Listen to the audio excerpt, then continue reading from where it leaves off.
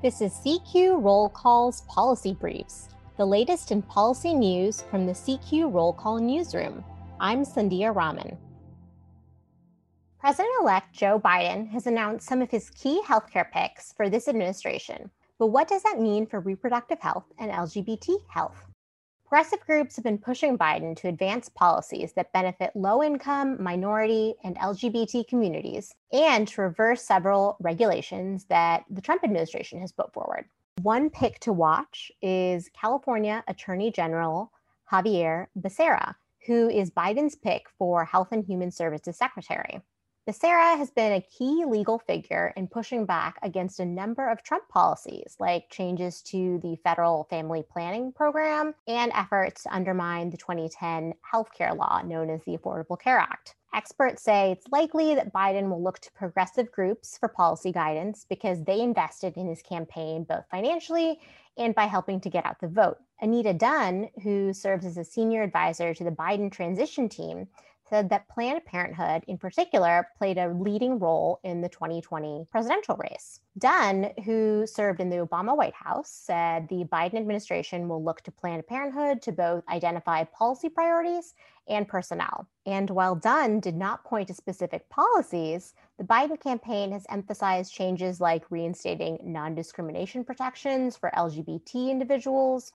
Trump administration finalized a rule in June that rolls back some of these changes, and Biden's pick Becerra led a coalition challenging these rules. So that gives you a hint that will likely change. Planned Parenthood has said that they would like to see Biden issue an executive order that would protect and expand access to reproductive health care. They also want to see a rule reversed that blocks federal family planning funding from abortion providers. And again, Becerra led a lawsuit challenging this rule and is petitioning the Supreme Court on this issue.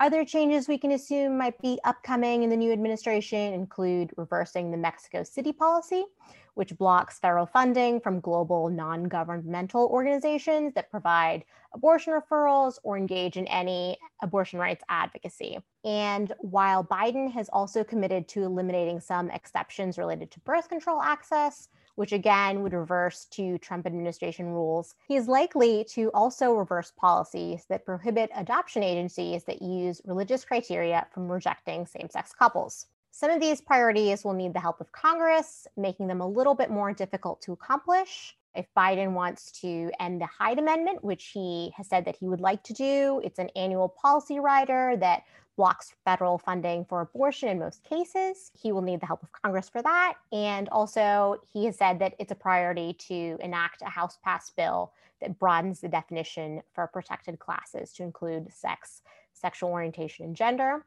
And again, he will need the help of Congress for that. Conservative advocacy groups have pushed back on Becerra as the pick, calling him too progressive, and that undercuts the message of a moderate Biden administration. But Becerra does have some bipartisan healthcare experience.